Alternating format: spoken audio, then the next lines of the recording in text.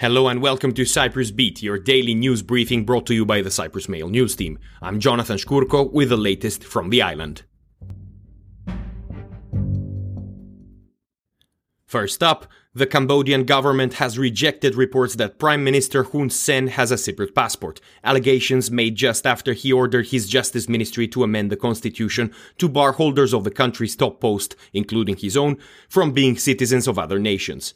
According to Khmer Times, Cambodian government lawyers rejected a report in the Guardian newspaper saying that Hun Sen has a Cypriot passport. Describing the allegation as an exaggeration and a departure from the truth, the lawyers did not specify whether Hun Sen had held more than one nationality in the past. The allegation against Hun Sen, one of the world's longest-serving leaders, came days after a report in The Guardian named him as one of the thousands of non-European given passports, citing information in a data dump known collectively as the Pandora Papers. A Reuters special report in October 2019 showed family members and key police, business and political associates of Hun Sen had used their wealth to buy a Cypriot passport via the now discontinued citizenship by investment scheme. Also, in connection to the Pandora Papers, President Nicos Anastasiades has once again denied any wrongdoing after the law firm he founded and bears his name was accused of hiding the assets of a former Russian senator behind fake beneficial owners. The president said yesterday that the Pandora Papers said nothing but were simply talking about the law firm bearing his name and nothing else. He added that there was nothing in the papers about him hiding wealth in the British Virgin Islands or setting up a company to transfer money out of Cyprus. And still on the subject of passports, a Cyprus passport has been ranked 15th in terms of ease of travel to other countries.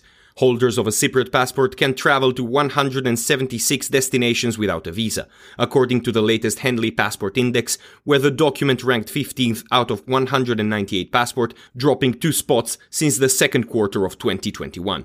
Japan shares the top spot with Singapore due to their visa-free and visa-on-arrival score of 192.